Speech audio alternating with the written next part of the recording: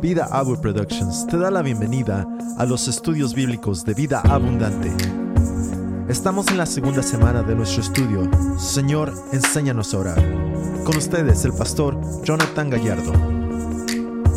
El tema durante estas semanas será acerca de la oración. Señor, enséñanos a orar. Y hemos estado hablando de esto. Esta va a ser la segunda semana que hemos estado explorando el gran tema importante acerca de la oración. Si yo les preguntara a todos en esta noche cuántos oran, pues obviamente todos levantarían la mano, ¿verdad? Pero es muy importante y a la misma vez necesario saber cómo orar. Porque musulmanes oran a veces 5 veces al día. Porque otras religiones y sus seguidores oran más que nosotros. Todo el mundo ora y en sus religiones todos oran. Entonces, si Dios va a escuchar mi oración, ¿qué tiene que tener mi oración para que Él la escuche? En primer lugar, lo que estábamos hablando la semana pasada es, no es importante tu lenguaje o terminología, no tienes que sonar elocuente, pero sí tienes que ser honesto. Y esta semana vamos a explorar un poco más a profundidad los componentes de una oración efectiva para empezar a nosotros autoevaluar aún nuestra vida de oración. Evaluar cómo nosotros oramos, aún evaluar qué es lo que maneja nuestra oración mientras nosotros nos postramos o tomamos esos momentos tan importantes del día para orar. Eso es importante, hermano, porque no podemos seguir pensando que la oración es simplemente algo que, como lo tenemos en mente, una conversación nomás. Aunque sí lo es, no es simplemente una conversación, porque estás hablando con el creador del universo. Y eso tiene que empezar a despertar en nosotros, no necesariamente graduar de la escuela de la oración, pero mínimo profundizar aún nuestro gemir, nuestro deseo de comunicarnos con Dios de una manera que realmente causa impacto en nuestras vidas. Cuando no pensamos en lo que oramos, nos sale cualquier cosa de la boca. Se nos viene a la mente, nos tropezamos de algunas palabras y no sabemos qué decir a veces. Repetimos las mismas frases, casi nuestras oraciones suenan muy similar a todas las que damos toda la semana, ya parecemos disco rayado en muchas ocasiones. Entonces tenemos que ver cómo la oración efectiva empieza a afectarnos. Y por eso estas semanas de preparación para oración, para entender la oración un poco mejor, hemos estado hablando de los diferentes tipos de oraciones y esta semana vamos a incluir un poquito más acerca de los componentes de la oración. Vamos a ver unas oraciones del Antiguo Testamento para poder llegar entonces a unas oraciones poderosas del Nuevo Testamento y ver cómo la iglesia ora y cómo Israel oró. El pueblo de Dios antes de Jesús y las oraciones del pueblo de Dios después de Jesús. Ahora, como iglesia, ¿cómo deberíamos de orar? Y podemos aprender mucho cuando simplemente evaluamos las oraciones de los santos en la palabra de Dios. Mantengan su Biblia abierta en el primer libro de Samuel y me fascina una introducción de un pastor de la reforma, del tiempo de la reforma en el siglo XVI. Él, al estudiar el libro de Samuel, que queda impactado por la vida de Ana y su oración, y escribe un sermón, o más bien da un sermón un domingo acerca de la oración, por lo que él pudo aprender de la vida de Ana. Y me fascina lo que dice como introducción.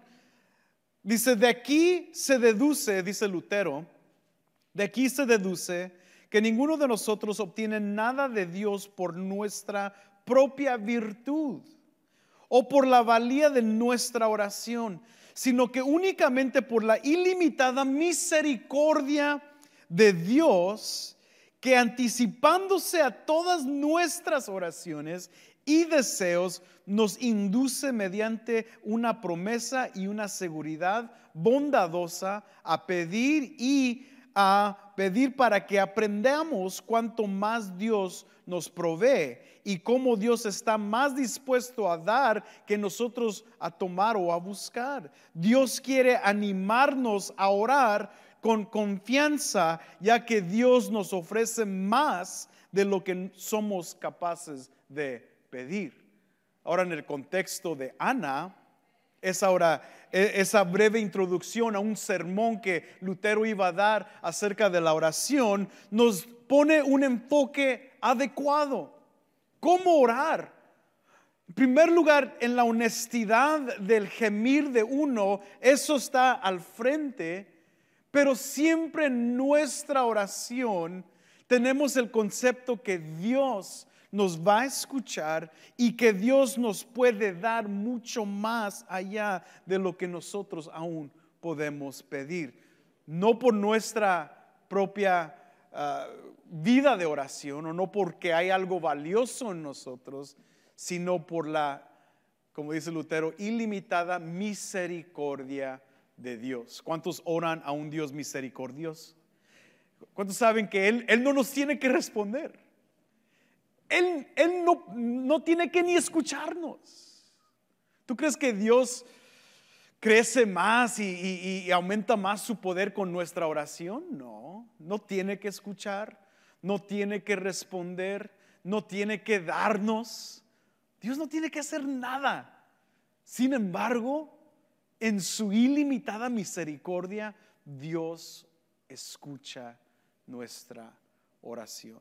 Es algo que, hermano, mientras tú empiezas a entender que esta vida de oración nunca debe ser imponida sobre ustedes o impuesta sobre ustedes como algo que tienes que hacer. Por eso el vocabulario de disciplinas espirituales casi no usamos aquí. A una disciplina espiritual es leer la palabra, otra disciplina espiritual es ayunar, otra disciplina espiritual es orar. No las usamos tanto, aunque las entendemos y son buenas, pero no nos gusta ese lenguaje porque impone algo negativo, porque sabemos que cuando queremos lograr hacer algo tenemos que disciplinarnos para hacernos, ¿verdad? ¿Y qué pasa cuando nos disciplinamos en algo para lograr la meta, no?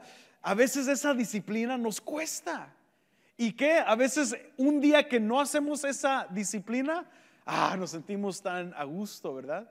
Si hay alguien que ha entrenado para correr un maratón, se ha dado cuenta de que no es lo más, o sea, tú no estás viendo tu sábado en la mañana a las 4 de la mañana, no estás tan animado para despertarte a las 3:30, prepararte de la mañana para correr 4 horas, ¿verdad? Nadie está contento para hacer eso. Nadie que está intentando perder peso está contento que cuando se acerca el verano y todo el mundo lo invita a una arrachera y una carne asada, nadie se felicita. Qué bueno, estoy a dieta y voy a ver todo el mundo comer y yo me voy a comer una ensalada. Nadie. Es una disciplina, pero no nos gusta. Entonces, imponer la palabra disciplina sobre una vida de oración tiene una connotación de no me gusta, pero tengo que hacerlo porque es lo que un cristiano debe de ser. Es la manera que uno crece espiritualmente, y si me quiero acercar más con Dios, tengo que orar. Entonces, aquí estoy disciplinado. Créeme, el maratonista que está entrenando para un maratón no está disfrutando milla 19 corriendo. Esto se siente increíble, qué padre. Se siente correr 4 horas ahorita. No, nadie. Pero aquel que ora porque entiende la edificación de la oración, a ese no lo tienes que forzar. Eso no se hace disciplina para ellos. Eso se empieza a convertir en lo que es no disciplina espiritual, sino un estilo de vida. Y nuestra oración en Vida Abundante es para nosotros elaborar y establecer una vida, un estilo de vida de oración. Es por eso que el apóstol Pablo fácilmente dice orar sin cesar. O sea que esto es como respirar, orar sin cesar. No es una disciplina solamente, es parte esencial de tu vida. Y esto nos va a ayudar a entrar más profundamente a lo que conocemos acerca de la oración. Nuestras oraciones en privado para el individual nos prepara para la oración corporal. Cada domingo tomamos un tiempo para orar. Cada domingo oramos por las peticiones. De hecho, hoy en esta noche, después de esta enseñanza, vamos a tomar un tiempo para orar por peticiones. Pero la oración individual, privada, personal, es lo que nos prepara aún para el tiempo de la oración corporal. Es parte también de la unión de la iglesia cuando oramos juntos. Cuando oramos como iglesia, eso refleja a todos aquellos que están orando en casa. El poder a través de esa oración. Una iglesia que ora no es que simplemente tiene servicios de oración. Una iglesia que ora es que sus miembros han entendido la importancia de la oración y lo hacen todos los días, para que cuando se reúnen, esas oraciones aún se perciben que son más poderosas. Ahora, durante el transcurso de la historia de la iglesia, hay un gran como discrepancia entre cientos de años donde la iglesia perdió la esencia de la oración.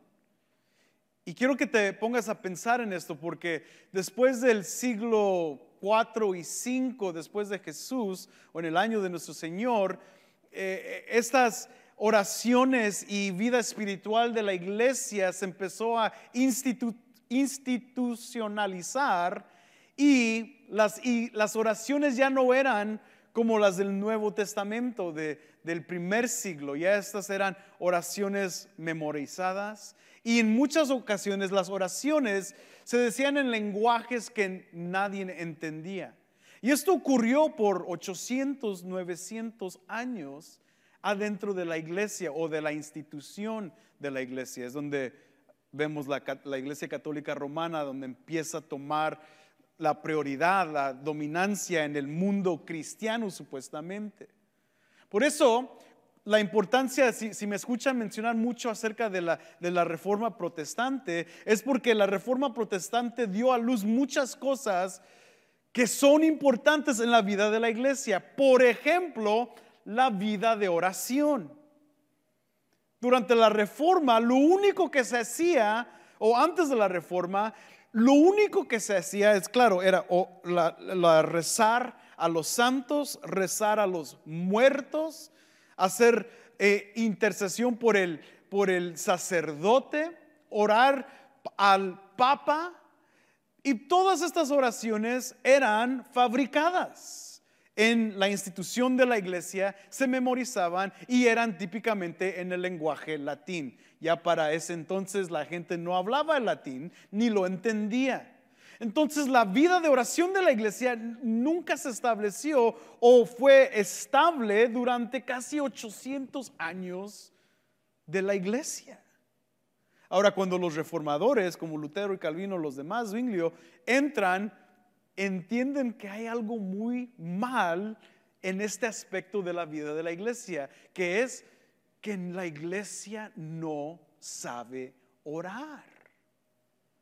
Y es por eso que a través de la reforma protestante empezaron ellos como pastores. Y otra vez, no simplemente son teólogos que nomás leen y enseñan en las instituciones. Esta es gente, pastores que predican, que están con la gente, que tuvieron que visitar a los enfermos. Ellos están viendo la necesidad de establecer y de conocer lo que es la oración, y por eso implementaron este concepto de catecismo. Otra vez, lo repito mucho porque yo sé que la palabra catecismo para muchos de ustedes es como algo negativo, de eso es lo que hacían los católicos.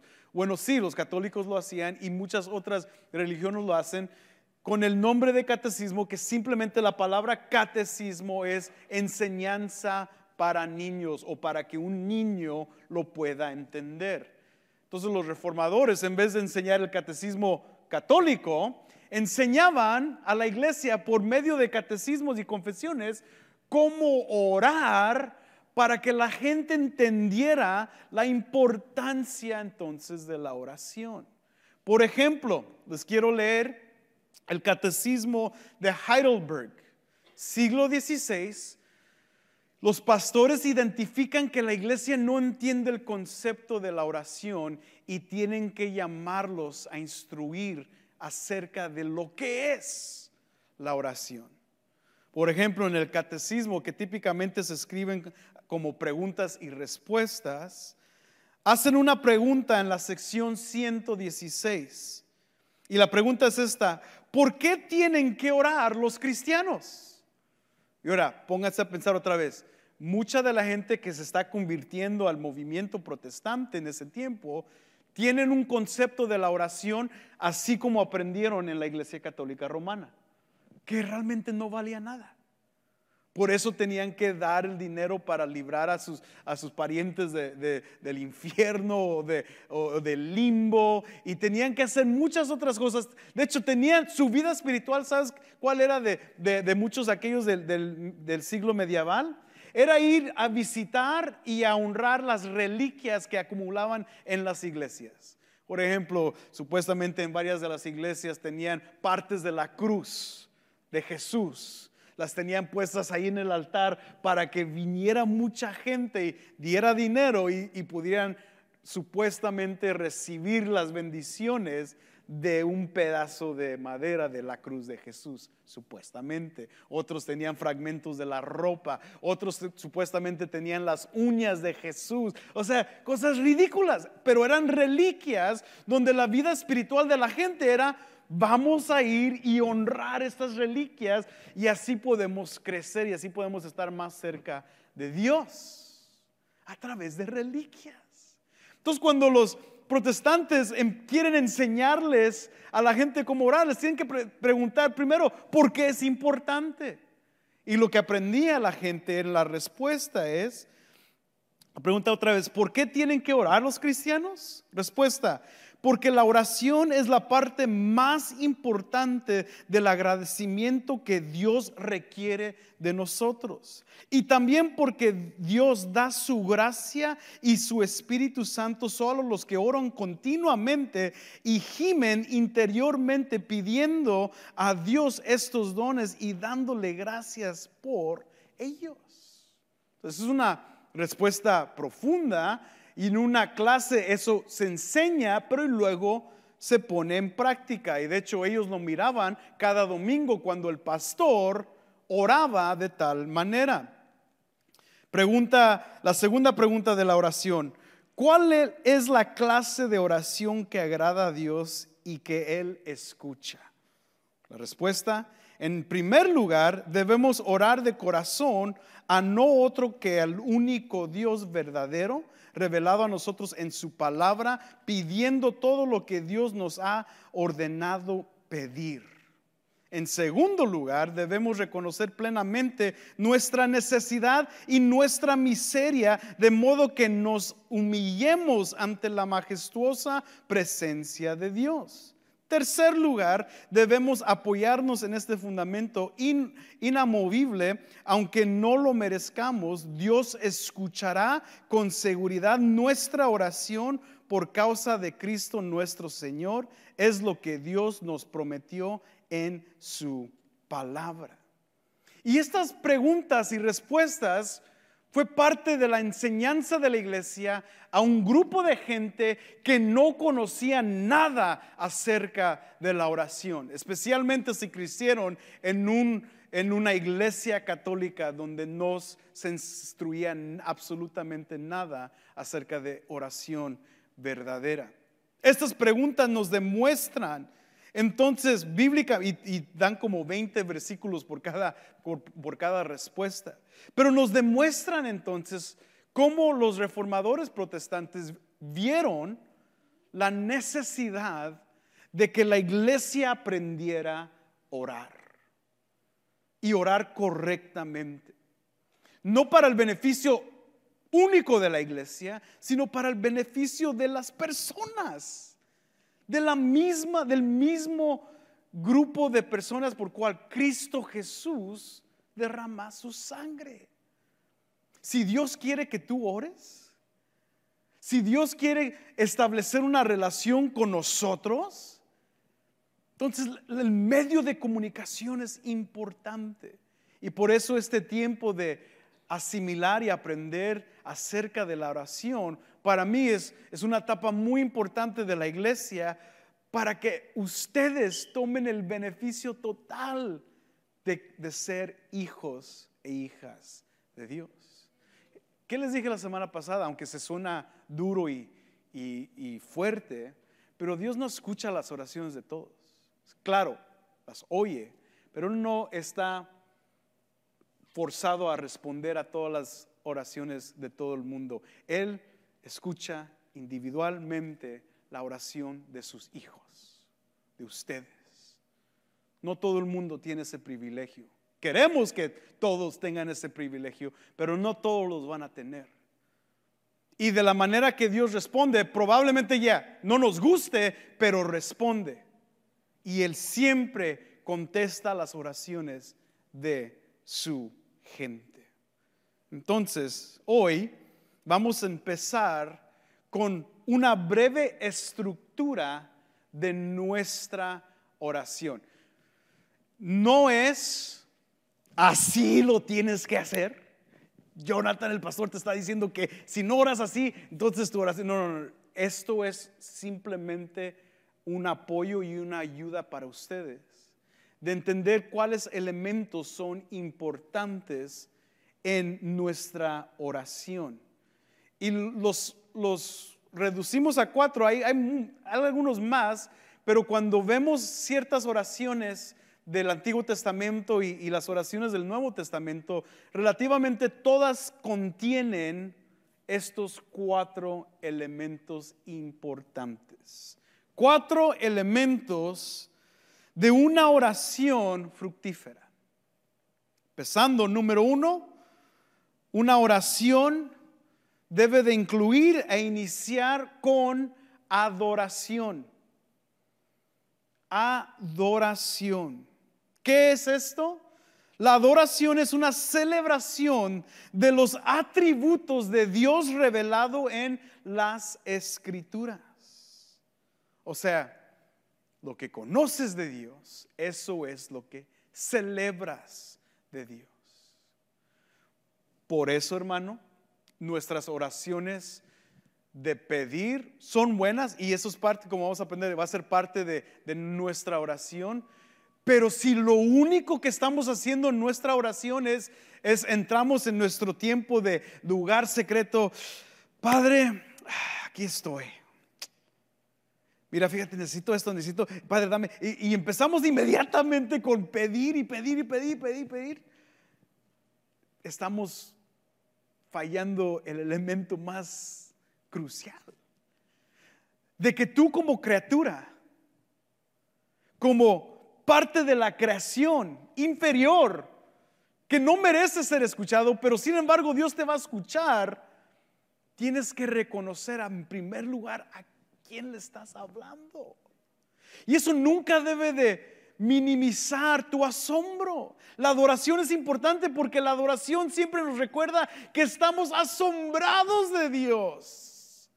¿Verdad que es asombroso poder venir y que Él escuche nuestra oración? Por eso llegamos primero elevando su grandeza.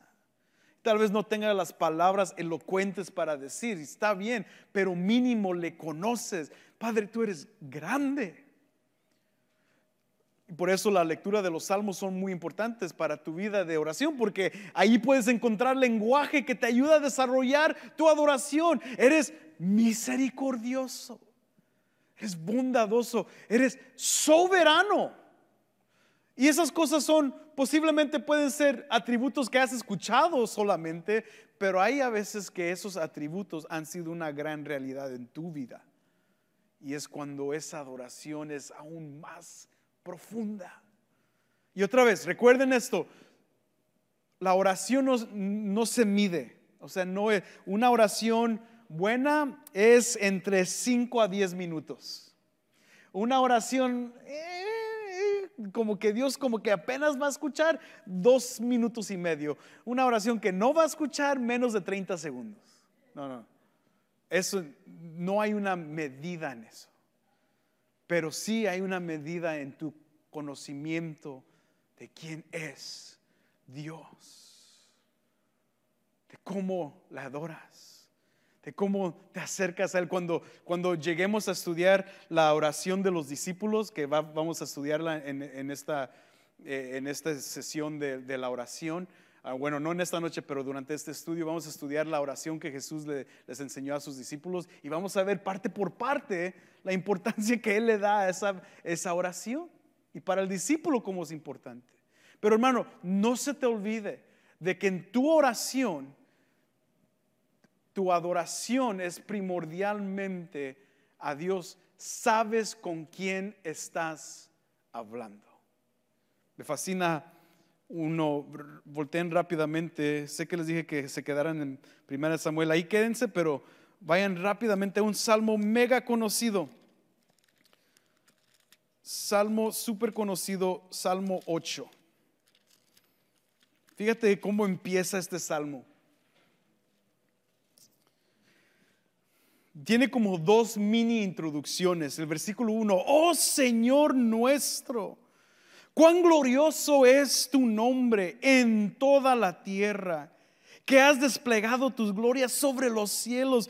Por boca de los infantes y de los niños de pecho has establecido tu fortaleza, por causa de tus adversarios, para hacer cesar el enemigo y el vengativo. Ahí está una primera introducción a esta elevación de oración a Dios, de adoración a Dios. Y luego versículo 3, fíjate cómo lo describe: cuando veo tus cielos, obra de tus dedos, la luna y las estrellas que tú has establecido. ¿Qué está haciendo aquí el salmista? La grandeza de Dios. Y fíjate cómo ora: la grandeza de Dios en comparación a ¿qué? ¿Qué dice? Digo, ¿qué es el hombre para que te acuerdes de él? ¿Ven ahí la adoración y la honestidad? Dios, tú eres tan grande, tan misericordioso, creador de todo. ¿Quiénes somos nosotros en este momento que estoy orando a ti? ¿Quién soy yo para que tú me estés escuchando? Y el Hijo del Hombre para que lo cuides. Luego fíjate, sigue: sin embargo, esto es lo que conoce, ¿ok? Otra vez, una oración informada acerca de quién es Dios. Sin embargo, lo has hecho un poco menor que los ángeles y lo coronas de gloria y majestad. Tú le haces señorear sobre las obras de tus manos. Todo lo has puesto bajo sus pies: todas las aves, ovejas y los bueyes, y también las bestias del campo, las aves de los cielos y los peces del mar, cuanto atraviesa las sendas de los mares. Oh Señor, Señor nuestro, cuán glorioso es tu nombre en toda la tierra.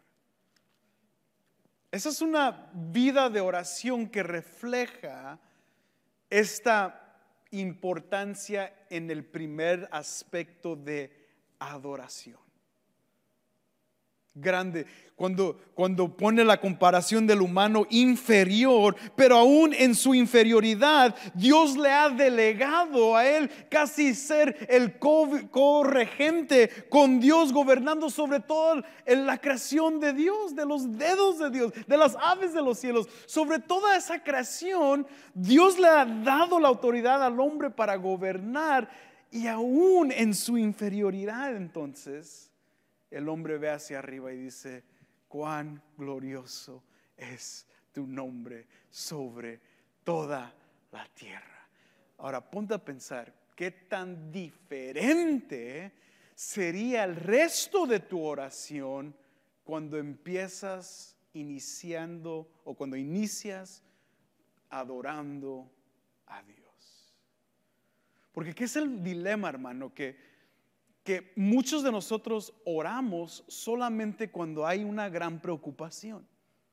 Y lo que guía nuestra oración es esa preocupación. Mi hijo está perdido, mi hijo esto, mi hija está, y venimos a Dios. Claro, qué bueno que podemos venir a Dios, pero muchas veces venimos solamente en esos tiempos de dolor, de angustia, de fracaso, de enojo, y lo único que guía nuestras oraciones son todas esas partes. No es malo que lo digas y que lo expreses, como vamos a ver, pero no puede ser lo único. ¿Por qué? Porque cuando inicias, o cuando mínimo en tu vida de oración, aunque te desahogas con Dios, mínimo te recuerdas que estás hablando con tu Creador y expresas la magnitud de su grandeza, que demuestra que tú confías en Él, que no estás orando, que no estás tirando palabras al aire nomás. Porque si no creemos en Él, si no le conocemos, si no confiamos en Él, estamos orando a Alá, estamos orando a Muhammad, estamos orando a cualquier otro Dios, solamente tirando palabras al aire. Inicia con adoración. Y hay a veces que varios himnos nos ayudan en esto. Por eso el segmento de la parte de nuestra liturgia los domingos incluye este tiempo de adoración, ¿no? Porque son oraciones cantadas básicamente. Oraciones cantadas que demuestran cómo la iglesia se conecta juntos a adorar a Dios. Y uno de los himnos más famosos que muchos conocen es ese gran himno que dice: cuán grande es Dios, mi corazón entona. Y todo el mundo: cuán grande es Él. Está hablando de la grandeza de Dios. La adoración guía este aspecto de nuestra vida hacia arriba, en vez de poner nuestro enfoque horizontalmente solamente. Ese es el primer elemento de la estructura en nuestra vida de oración, o en nuestra oración. Otro, número 2, es este aspecto de confesión. Adoramos primero la grandeza de Dios, pero también nuestra oración debe de incorporar un concepto de confesión. Ahora, no quiero que me malentiendan, no estoy diciendo que cada vez que oran deben de orar con estos 4 elementos que vamos a explicar. No, eso no, pero durante tu semana, durante ciertas porciones de tu día que tú has separado para pasar comunión con Dios, que debe ser parte de tu vida normal, esto se incorpora. Puede ser en la mañana, puede ser parte en la tarde, en la noche antes de dormir, aún con tu familia, juntos con tus hijos, que te escuchen y que digan: papi, ¿qué dijiste acerca de el sacrificio de propiciación? ¿Qué es eso? ¿Qué es la propiciación substitucional? Ya no lo puedo decir en español. ¿Qué es eso, papi? ¿Qué es ese aspecto que Cristo cargó mis pecados en la cruz y que me ha perdonado? ¿Qué es eso? Que ellos escuchen esto. No es que cada vez tienes que incorporar estos elementos, pero mínimo en tu vida de oración, esto es constante todos los días, diferentes partes de tu día, diferentes partes de la semana. Esto es parte de tu vida diaria de oración, y la confesión es muy importante. Ahora ponte a pensar en el tiempo de la Reforma Protestante. La gente tenía que realmente, en muchos casos, pagar su entrada para poder confesarse con el padre, con el sacerdote de la iglesia. Y el dilema para la gente de la iglesia antes de la Reforma es que los padres o los sacerdotes tenían una gran práctica de no estar en la iglesia, de no pasar tiempo en la iglesia, ni en la ciudad de su iglesia. Muchos de los padrecitos del tiempo del siglo XV y XIV se la pasaban en el Vaticano, lugar hermoso, o en Francia, en una ciudad donde los padres sacerdotes de la iglesia hicieron unos grandes palacios con yardas grandes, impresionantes. Y muchos de los padres de Europa, en vez de estar en sus parroquias, en sus iglesias, con su gente, estaban de vacaciones acá en Francia, en Roma, pasándosela mega chido. Y la gente entonces, ¿con quién iba a confesarse? Porque parte de confesión era ir con un padre, pero si los padres no estaban, entonces ¿con quién se confesaban? Entonces lo que estaba sucediendo es que la gente no entendía la importancia de confesión, no podían confesarse, entonces no lo hacían. Y por eso muchos de los tiempos de la gente del tiempo medieval, lo único que temía era morir, porque si morían, muchos de ellos creían que ya su vida iba directamente al infierno. Tenían miedo de la muerte y del infierno porque no tenían la práctica de confesión.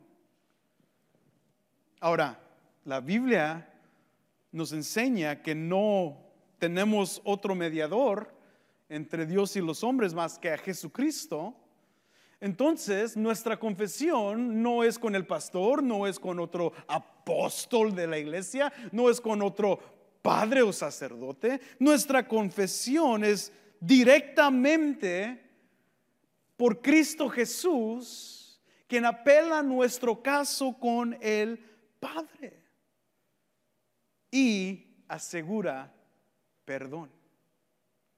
Cuando tú oras, hermano, parte de tu oración es adorarle y a la misma vez reconocer tu pecado y todo el dolor y la vergüenza que en tu vida es causada por las transgresiones que hiciste, sea durante la semana, durante el mismo día, durante toda tu vida.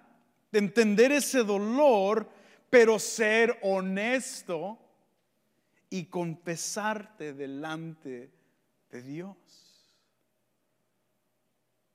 Eso es parte de soltar este concepto de hacerte como un ídolo, de decir yo estoy bien y no es parte, no necesito tanto orar, yo estoy bien. Elimina el narcisismo en tu vida, donde simplemente estás viviendo tu vida por ti, por tus placeres, y todo el mundo está bien, tú estás bien, yo no necesito confesarme. No, la confesión provoca en nosotros una autoevaluación de qué tanto le hemos fallado a Dios. Pero no nos quedamos en esa miseria, porque si te pones a pensar en cuánto le has fallado a Dios, te vas a convertir en un miserable. Vas a vivir como deprimido. De hecho, Lutero, antes de convertirse, se golpeaba, se dormía en las cárceles desnudo porque no sabía cómo complacer o traer más paz a su mente, porque él sabía que era un pecador y pensaba que Dios nunca lo iba a perdonar. Y por eso aún cuando él se fue a un monasterio, y ahí sí estaban los padrecitos, y él se confesaba 10 veces por día.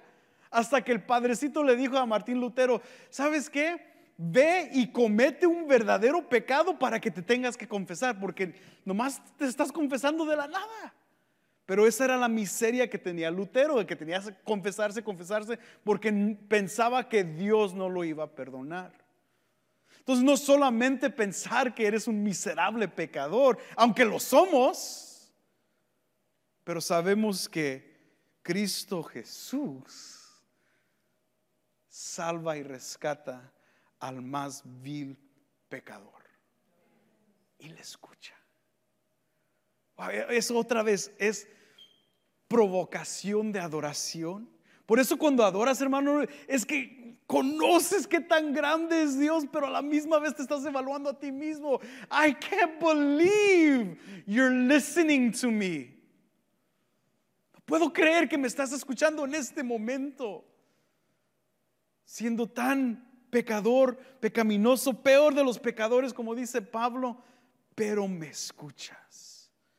Esta oración a Dios por medio de Jesús, al final de la confesión, entiendes que hay un verdadero perdón por parte de Cristo Jesús, que es justo y fiel para perdonarnos. Entonces adoras, entregas tu vulnerabilidad profunda de ser pecador y entiendes que has fallado.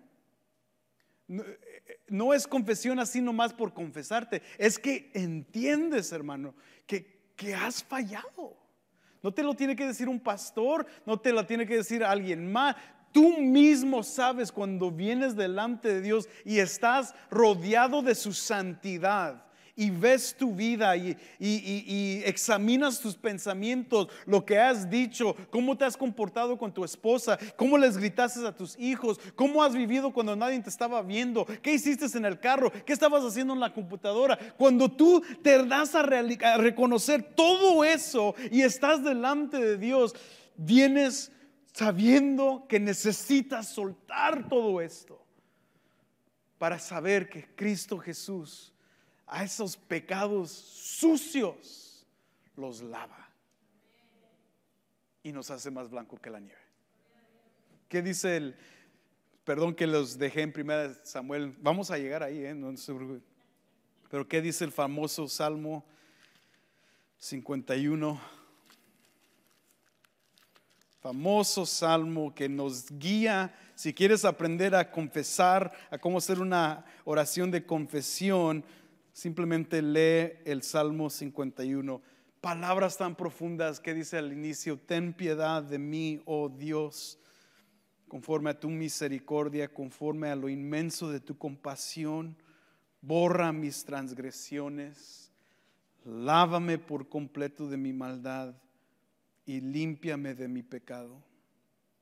Porque yo reconozco, aquí está la confesión, yo reconozco mis transgresiones y mi pecado está siempre delante de mí. Fíjate el impacto. Contra ti solo he pecado y he hecho lo malo delante de tus ojos, de manera que eres justo cuando hablas y sin reproche cuando juzgas. Fíjate aquí la magnitud del conocimiento de quién Él es. Yo nací en iniquidad y en pecado me concibió mi madre. Tú deseas la verdad en lo más íntimo y en lo secreto me harás conocer sabiduría. Y aquí está otra vez apelación a Dios. Purifícame con hisopo y seré limpio. Lávame y seré más blanco que la nieve. Hazme oír gozo y alegría. ¿Por qué dice eso el salmista? ¿Por qué está diciendo eso el rey David? Porque su pecado lo hizo miserable. Porque se deleitó en su pecado por una noche, y esa noche de placer no solamente puso a morir a un hombre de guerra, sino que mató a un bebé que estaba por nacer. David siente la magnitud del peso de su pecado. Por eso esta confesión, hermano, cuando tú pecas delante de Dios, no es cualquier pecado. David hizo eso, yo nomás mentí. No, Dios es santo y aborrece el pecado. Por eso David dice: cree en mí, oh Dios, un corazón limpio y renueva un espíritu recto dentro de mí. ¿Qué sintió David cuando pecó? Lo dice en el versículo 11, no me eches de tu presencia. O sea que en su pecado estaba separado, no tenía gozo. El versículo 8, cuando oímos de hazme oír gozo y alegría, que se regocijen mis huesos. O sea, un dolor físico le causó el trauma de su pecado. Se sentía que estaba fuera de su presencia. Le dice Dios, no me eches de tu presencia y no quites de mí tu Santo Espíritu. Restituye el gozo de tu salvación y sosténme con un espíritu de poder. Estas palabras, hermanos, nos demuestran cómo Dios quiere que viva el Hijo de Él. Uno que conoce el poder de la confesión, pero a la misma vez vemos que todo lo que el pecado roba lo pone en su temperamento externo. Una persona deprimida, una persona en dolor, una persona con una mente y con un rostro fracasado, una persona que siempre está, una persona que no tiene gozo. Que siempre está amarga y tú te preguntas, ¿por qué están tan amargos? ¿Por qué no sonríen? No sabemos lo que están pasando en su vida, pero hay una gran posibilidad que el gozo de su salvación ha sido quitado de ellos porque no ha habido un verdadero arrepentimiento de pecado, una confesión de pecados.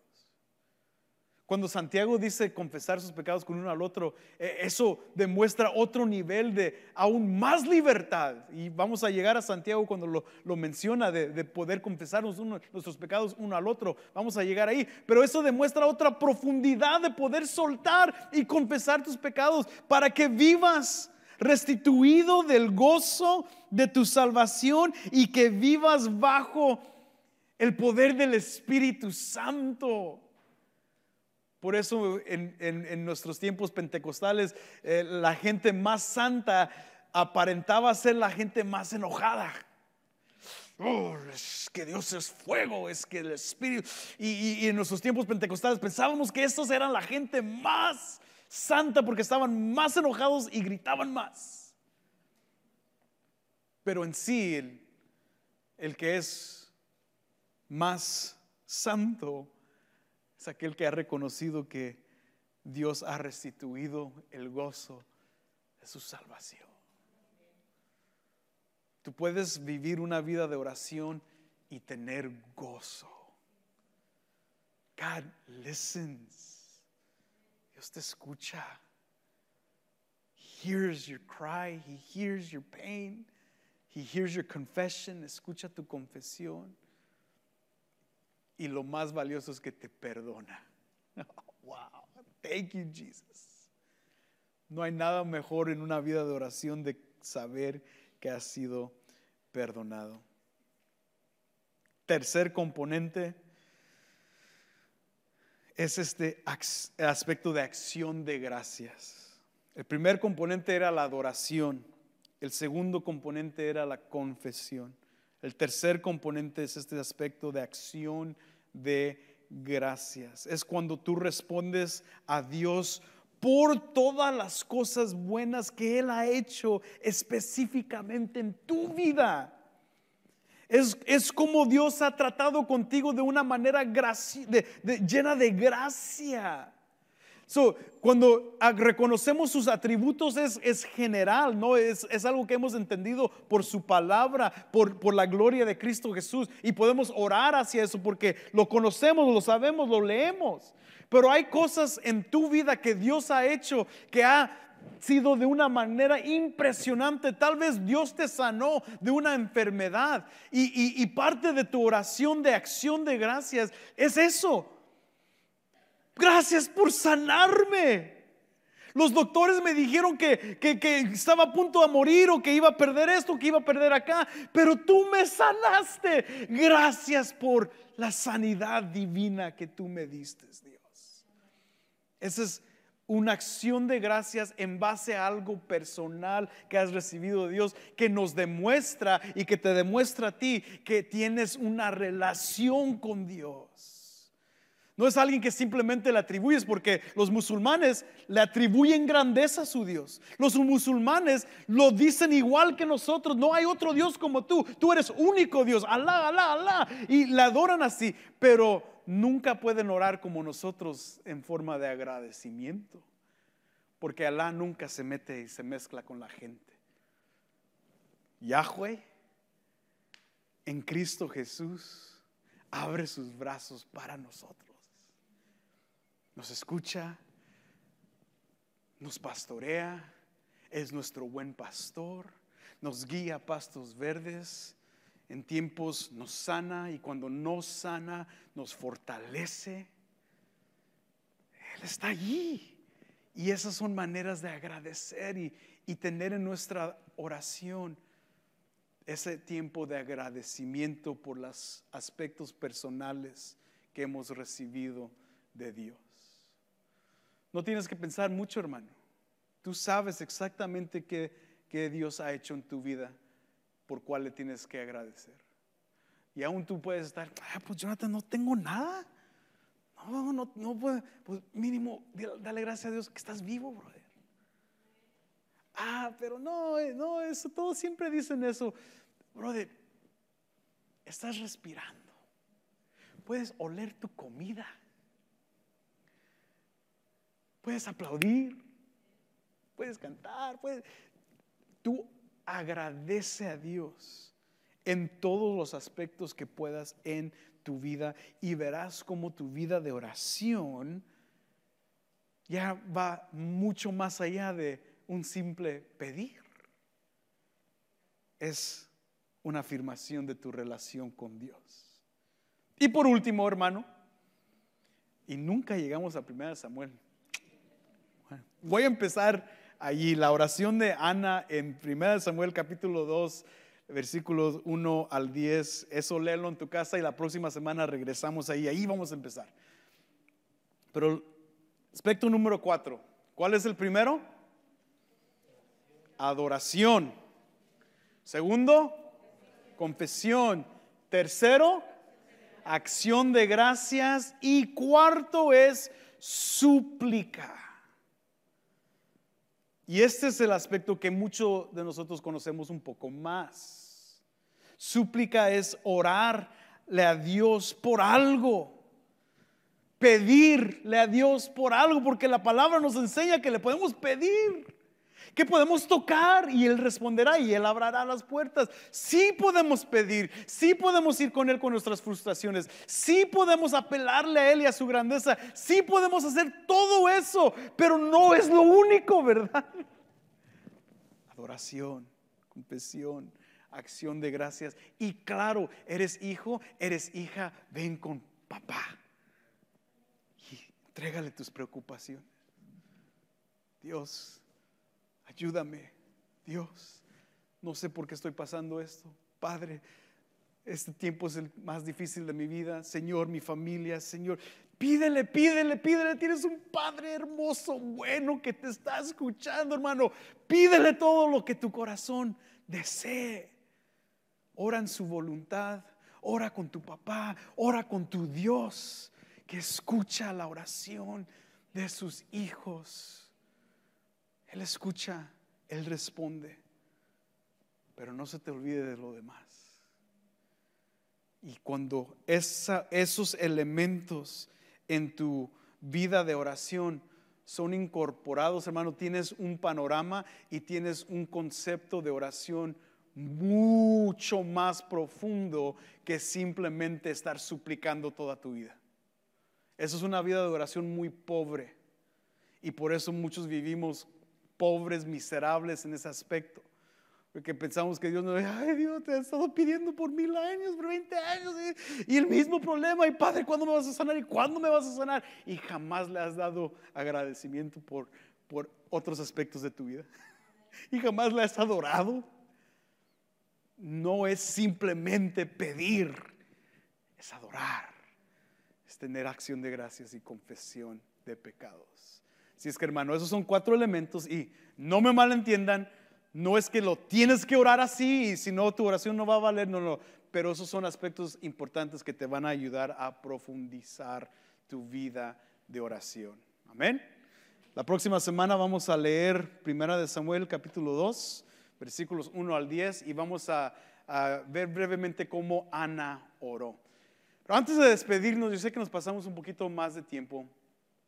Simplemente quiero tomar este tiempo para dejar este tiempo de súplica para algunos de los hermanos que están aquí.